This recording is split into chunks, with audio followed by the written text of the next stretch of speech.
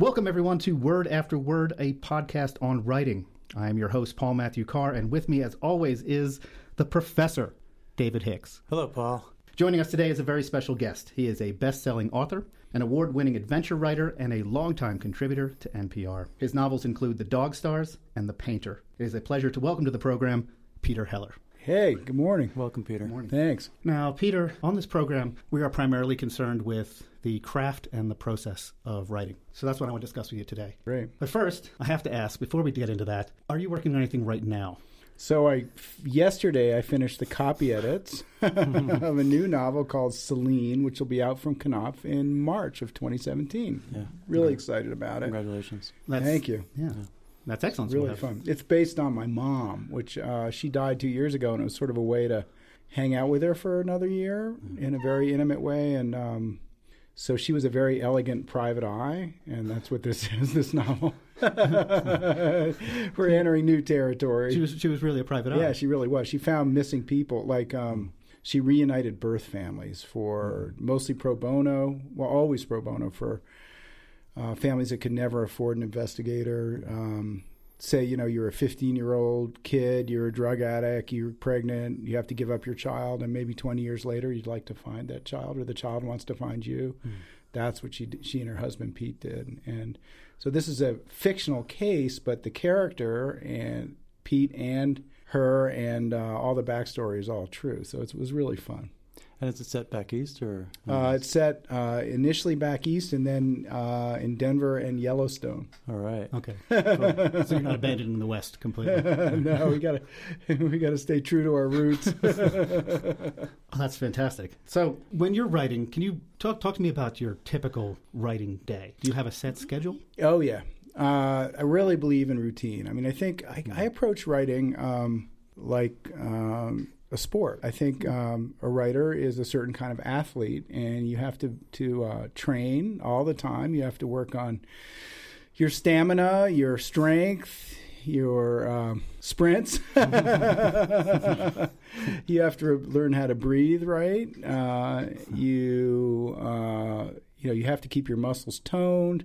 You have to stay in the rhythm of what you're doing so that when you come to it, you don't feel rusty. You want to feel smooth. And so I think, I was a physically exuberant person all my life, and I really like to do, rigorous athletic stuff. And that really sort of translates over to writing for me. So I believe in routine, just as you would train for a sport. I write 1,000 words every day. And I'll get into that in a minute. But basically, I try and get a good sleep. I try and organize my day so that I have the best energy in the morning for my work. And my whole life is sort of organized around coming to the writing in the morning with the best energy I can have. So I'm very careful about that. So try and get a good sleep, get up. I have 2 big mugs of coffee, really strong French roast. When you pour it, you can't see through it. You should be able to basically float a bullet. Yeah. And that's key. So that's key. I relax early in the morning with my cup of coffee for 45 minutes. Then off to a coffee shop, and I don't work a set amount of time. I work a set amount of words. I read that Graham Greene always wrote 500 words every day of his life, on his friend's yacht in the Mediterranean, in the deck chair, in his room in London, at the Raffles Hotel in Singapore. He wrote 500 words a day, and he was so assiduous about it that he kept a subtotal in the margin. And when he got to word 500, he stopped. And it occurred to me when I read that, it occurred to me that what he was doing was making sure with this arbitrary number that he stopped in the middle of things. He would stop in the middle of a sentence, in the middle of dialogue, in the middle of a love scene, in like End of the Affair. He would stop. And I thought, wow, I'm going to try that. I write 1,000 words a day, pretty much. I mean, that's, after that, the energy starts to drop off. So I thought, let me just try that with a little bit more words. Let me stop around 1,000 words, but let me always make sure that I'm in the middle. So that's what I do. I write past 1,000, and I've been doing it so long, I know sort of, right when that is. Just like a quarterback or a football team knows when when the clock's down. The play clock is down to 0. And when I get to word 1,000, I write past it until I'm right in the middle of a scene, or if it's an essay, in the middle of an exciting thought, and then I put it down. I realized when I started doing that none of my writer friends do that. No. None of my author friends do that. They have a certain quota, like time or words. Maybe they write 2 hours or 3 or 5, or maybe they have so many words, but they always write through the scene, through the thought. Right. Give a big sigh, say, okay, there's my day, writing day, great. Go on with the rest of their life. Phew. And then, but if you think about it, that's always a transition. Yeah. It's the end of something. It's always double return. It's white space. They might as well start the book over every day. Start that rock rolling up the hill. So I got so excited about how this changed my writing life, because I would, stopping in the middle, I'd wake up in the morning and I couldn't wait to write again. I couldn't wait to get at what I was in the middle of. So I began to get kind of evangelical about it. I started, now all my author friends do it, and they all say to a woman and a man, this has changed my writing life.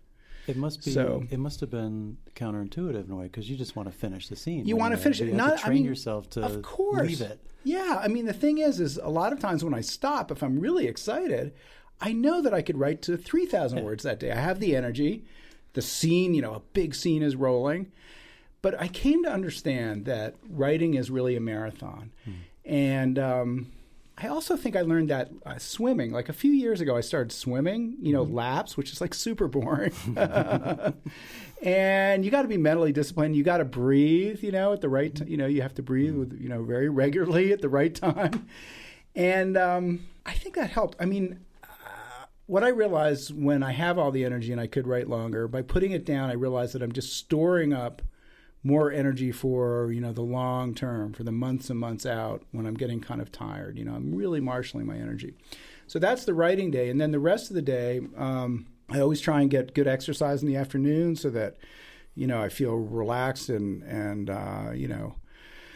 ready the next day. I try and see friends in the evening, try and do some reading. And it's in a way, it's like living, as I said, the whole life is sort of organized around, the writing. Yeah. I'm curious about when you started that, because I've read your work for a long time, and your style, you are really adaptable. I mean, you sometimes, it's not as if you can't tell it's a Heller book, but the writing is different in each book, adapted to whatever the content, I suppose, or your habits. When did you shift your writing from, writing out the scene to leaving off at 1,000? And did that change that changed. No. That change was like, let me think. I think I started doing that when I wrote Hell or High Water, the first really long, substantial nonfiction book. And I realized there was so much to do. I mean, I had this whole, some Tibetan history, stuff about Buddhism, a very ambitious expedition that was a long expedition to cover. I knew it was going to take a long time, and I sort of that light bulb, that eureka. It's like, okay, we got to figure out how to pace ourselves. It's worked well. Thank you. It's committing. It's saying, I'm going to be a writer long term. Yeah. So I'm going to do this every day. Yeah. I'm not going to just, go all weekend and then go to my job or do something else. You're just every day. Every day. And the thing is, so even, like when I'm between stuff, I still try and write every day. And it usually ends up being 6 days a week, because by Sunday, I say I'm going to write every day, but by Sunday, if I've been exercising, if I've been writing all week, sometimes I just want to lie on the couch and watch golf. I confess it. I don't even play golf. I just like to watch it. It's so the green screen and the little white ball. It's good to admit. Yeah, well, that's some serious discipline, because I know I have this intense need to finish what I started. Oh, yeah. So to purposefully stop is... I think Hemingway did that, didn't he? Well, he did a different thing. I read that he would put a few lines of the next day's... Right, that's right. So that was waiting there for him. It's a similar idea. Yeah. But I don't think it corrals as much energy as stopping right in the middle. Well, that is pretty fascinating. I don't know if I have the will to do that sort of thing. Try it. Talk to me after the show. I'm in the Church of Heller right now. I'm going to do it.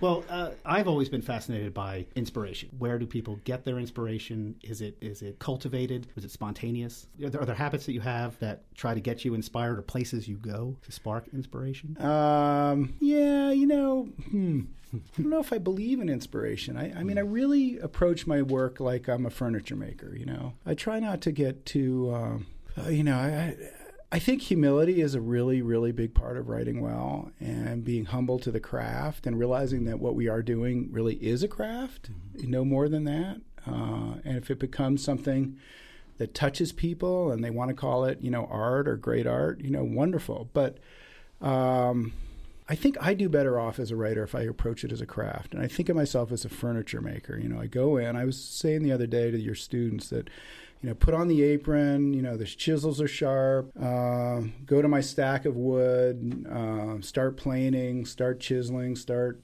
sanding, start cutting, joints, fitting stuff together, making a pile of sawdust, sweeping it up, stopping in the middle of, that box or that bureau or that table or that chair, putting up the tools and having everything waiting there for the next. And I think when you do that, then when something sweeps you up and you're swept up with emotion, you're swept up with, you're terribly excited by something that comes to you, a voice maybe, or, the music of the language or a story, then, as I said, then you're really ready. All the tools are there, the material's there, and you come in and you work fluidly because,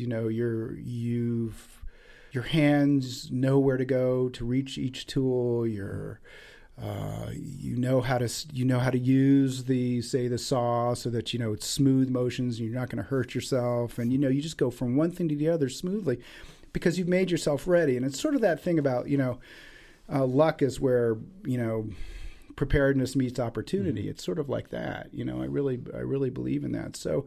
But I do like to read. I read poetry so that I, sort of lull myself or get enthralled to the music of somebody's language. I love doing that. I know that helps excite me. And I just like to also be in nature, and I like to keep my eyes open. I think part of my responsibility as a writer is to pay attention. So I try and I had a drama teacher when I was like 9. At this little school in Brooklyn, New York, who said something that I think affected me and helped me the rest of my life. He said, our job as artists is to really pay attention. We're going to walk down the street and you're going to notice what the light is doing on the buildings, what the street smells like. How does it smell different as you step onto the sidewalk? When you're in the country, what sounds do you hear? What crickets? What birds? What frogs? What does it feel like when your feet hit the ground? All these little details. Once you start paying attention, there's no, you can never really get bored. There's too much to keep track of. And so, there's that too. I think, being in nature for me is always makes me feel at home. And I like to focus on what's out there, and sometimes when I'm lucky, that gets into the writing.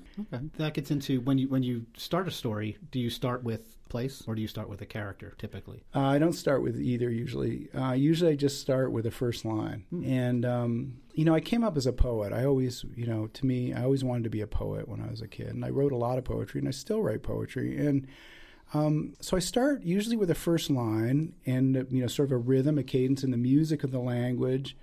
And that, believe it or not, I follow that into the story. So it's sort of like the music. The story rides on the back of the music, of the language, not the other way around. I know a lot of writers think up a story and then, the language follows that, but I'm sort of the other way around. Yeah. I've noticed that your writing is very lyrical. Oh, yeah. Yeah, it's one of the things I love about your writing. Thanks. It's beautiful. Yeah. Can you tell us the first line of your new book? Well, I can say that it started with the first line. Actually, for legal reasons, I can't tell you the first line because it ended up changing.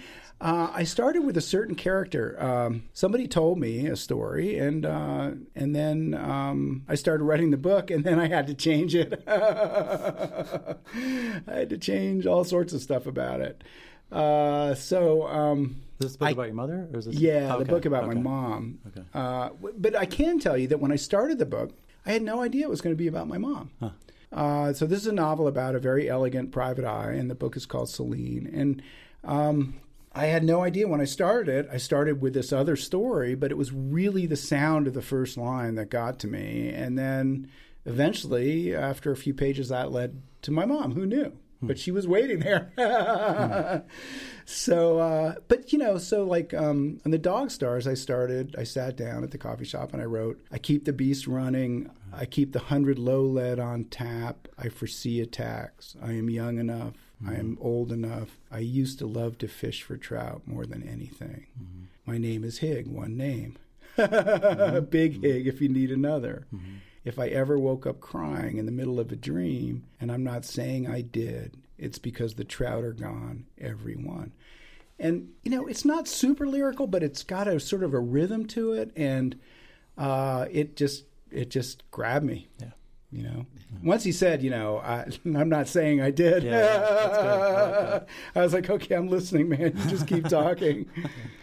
Well, that's interesting, too, because The Dog Stars is very much a speculative fiction, kind of a post-apocalyptic story, whereas you have other stories which are just contemporary stories. So is there a particular genre you prefer working in, or just... Again, it was, I followed this voice into the story, and like a few pages into The Dog Stars, I was thinking, holy cow, this is a post-apocalyptic novel. I don't want to write a post-apocalyptic novel. I mean, this was my debut novel, my first... novel. And I wanted to write literary fiction. I didn't want to write genre. But that's the thing. I mean, I followed the voice. The voice was sort of inarguable. It was compelling. It wouldn't take no for an answer. And I was like, okay, let's go for it. I think that's why I liked it, because I don't read post-apocalyptic novels. I don't read it. But I started reading your book. I didn't realize it was post-apocalyptic. And by the time I realized it, I was like, oh, I'm in. I want to know what this guy's going to do. Yeah, that's the thing. And I thought, the other thing I thought, too, was, a few pages in, I was like, oh, man, this is post-apocalyptic. I don't want to do this because, if this gets published, they're going to compare it to Cormac McCarthy in The Road. Right. And as a debut novelist, you do not want to get compared to Cormac McCarthy. Bad idea. But it was like, it was too late. I was in. That's fantastic. See, I actually do read that genre quite a bit. And when I picked up The Dog Stars, I thought, well, this is interesting. This is a take I haven't heard before on this particular type of story. Yeah. So that was very impressive. Right. Yeah. Huh. But I do feel like, but I can say that I think that having a strong sense of place right at the beginning of anything, and I try and do it even with my journalism, even with my magazine articles, is the best way to get a reader grounded, oriented, and if you do it well, trusting you as the writer, and I think that's what you have to do. You have to engender trust right away. And you have to, you have to have the reader want to put their hand in yours and, say, okay, lead me into this story, lead me into this landscape. I'll go with you basically wherever you take me. That takes a huge amount of trust.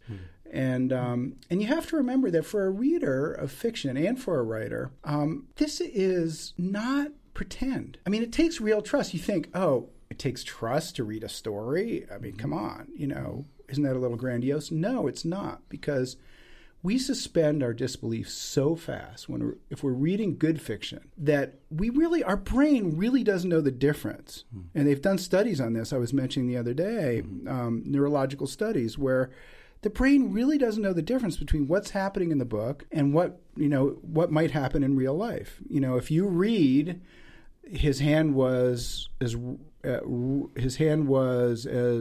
rough-hewn as rough-out leather, the same place fires in your brain as if you're touching rough-out leather. So if you think of your reader suspending their life, their present, and walking into your landscape and being in such total thrall that the brain really feels like it's real, then it really does take trust, to go into that place.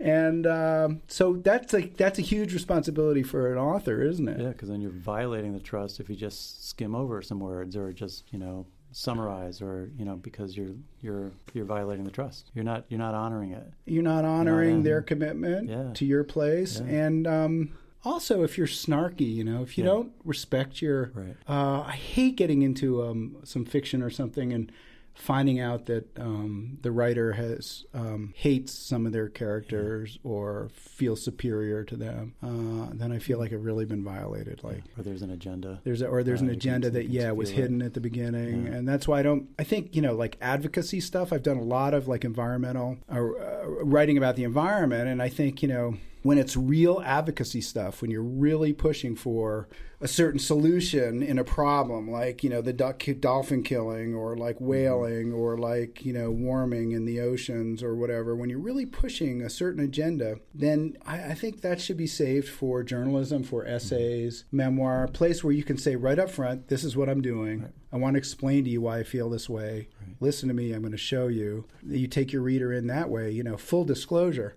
I don't like fiction or poetry that's strongly, advocacy oriented. I feel like I'm being betrayed in a way. Isn't that funny? Yeah, or even a personal agenda where, I'm going to write this story exposing this jerk who did something bad to me. And you can feel that in the character, and you can feel the author's kind of anger toward the character. Right. And it's like, I trusting you. Why are you taking me into this place with your own axe to grind? Yeah. At the same time, don't you think that can play into a story? I mean, authors have their feelings and their and the causes that they believe in. Yeah, but I feel like it should be organic. Like, I think there's a difference in writing a work of art, or maybe it's not writing a novel or a work of fiction with the intent of pushing a certain agenda. So it shouldn't be overt. I mean, I think if that, if the character feels strongly about something, then, maybe that's because the writer felt strongly about something, and you go, with your character. Mm-hmm. That's fine. Of course, that's going to happen. Mm. But that has a different sort of whiff than the stuff where people sit down and say, I'm going to use this fiction, I'm going to use this piece of art to advance my agenda. Right. That's a whole different deal, I think. Okay. No, I agree.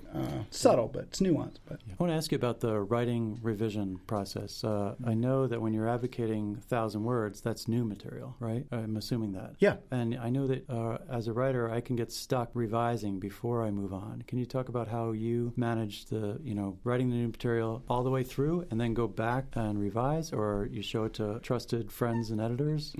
What's your writing revision process? Yeah, so I really believe in speed. And I always joke, when I'm speaking, I always say, when you're not that smart, you got to go fast. But I think there's something to it that I really believe in not looking back, when I'm writing. Mm. I don't edit as I go. I'll read a page or a paragraph that I wrote the day before just to sort of get into the rhythm of it and figure out where I am, and then, get the momentum and go.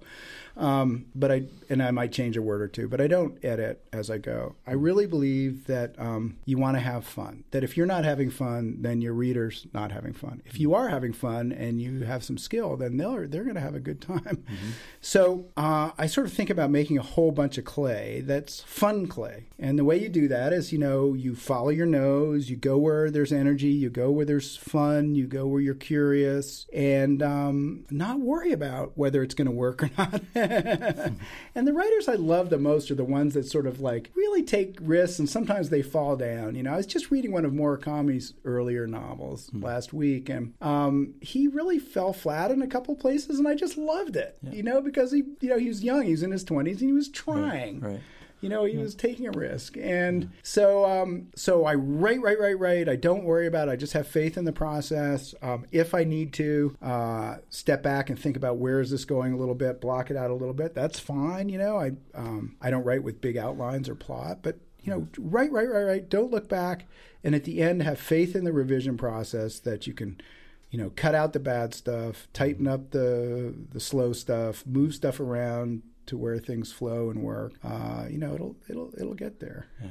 I'm reminded of Melville whenever I read Moby Dick, because there's some parts that just fall flat, just messes, like just a big mess, but it's great because he's taking risks every chapter. He's so exuberant. He's taking so many risks all the time, and that's why people love that book. Yeah, that's a great point. I guess this is kind of a cliched question, but have you always wanted to be a writer? Yes. It's a great question. Yeah. So I'm like those, I don't know, ice skaters that were toddling on their ice skates when they were 2. Those Olympic ice skaters. My dad read to me poetry, a lot of poetry when I was really little, 4, 5, 6, 7. and read to me a lot at night, almost every night before I went to bed. My dad read to me. And, from a very early age, I just felt like I want to do that. Or not like I want to do that. I just started doing it. I got so excited about, he would read to me E. Cummings. He would read to me Yeats, as I mentioned the other night, when I was like 11. But the music and the language, I loved it. I loved the stories he was reading. I read The Hobbit, I think, when I was like 7. And I couldn't, a lot of the sentences, I really, I remember puzzling over some of the sentences and trying to figure out, what they meant. You're 7. But it was cool, it was like here was this whole like world, this universe, that was like in this book, it was cool. I've been writing since I was very, very small. And you had that nice teacher who was walking around saying, "Pay attention." And I had the drama teacher saying, "Pay attention," and I had a librarian who handed me, a book of Hemingway stories when I was 11, and it just blew me away. And it's been a lifelong love for sure. Oh, fantastic. I do have one final question. And this is the silly question to end the interview with. Uh-oh. In the movie about you, which actor plays the part of you? Somebody goofy. Not a Cary Grant. It's got to be Salt and Pepper. It could be a George Clooney. It's got to be somebody. Yeah. George Clooney's a great one because what I love about Clooney is like he can play the suave debonair guy, right? Yeah. Like up in the air or whatever. But his best movie was Oh Brother Where Art Thou? Oh, yeah. He was such a goofball. Yeah, dork. Total dork. That's me. Okay. With lip-syncing Ralph Stanley. I like that. Okay, well, thank you very much for being here, Peter Heller. Of course. It's a pleasure. It was a great conversation. Yeah. Thank you. Thanks, everyone, for listening. That was our interview with author Peter Heller. When we first sat down with Peter, there was an equipment kerfuffle, and we were unable to record that day, but he was gracious enough to come back a couple days later to do it again. So many thanks to Peter Heller for sharing his time with us. If you'd like to learn more about Peter Heller, he can be found online at peterheller.net, and his books can be found pretty much everywhere books can be found, so go and check them out. That just leaves me to say, you've been listening to Word After Word, a podcast on writing. Word After Word is a Daddy Elk production. You can find the show online at wordafterwordpodcast.com, as well as iTunes, Stitcher, and Google Play. And if you get a chance, head on over to iTunes and leave us a review. It really does help, and it's much appreciated. I hope you enjoyed this episode, and on behalf of David Hicks and myself, Paul Matthew Carr, thank you very much, and we'll be back with more discussion on the craft of writing in just a few weeks' time. Until then, just keep writing.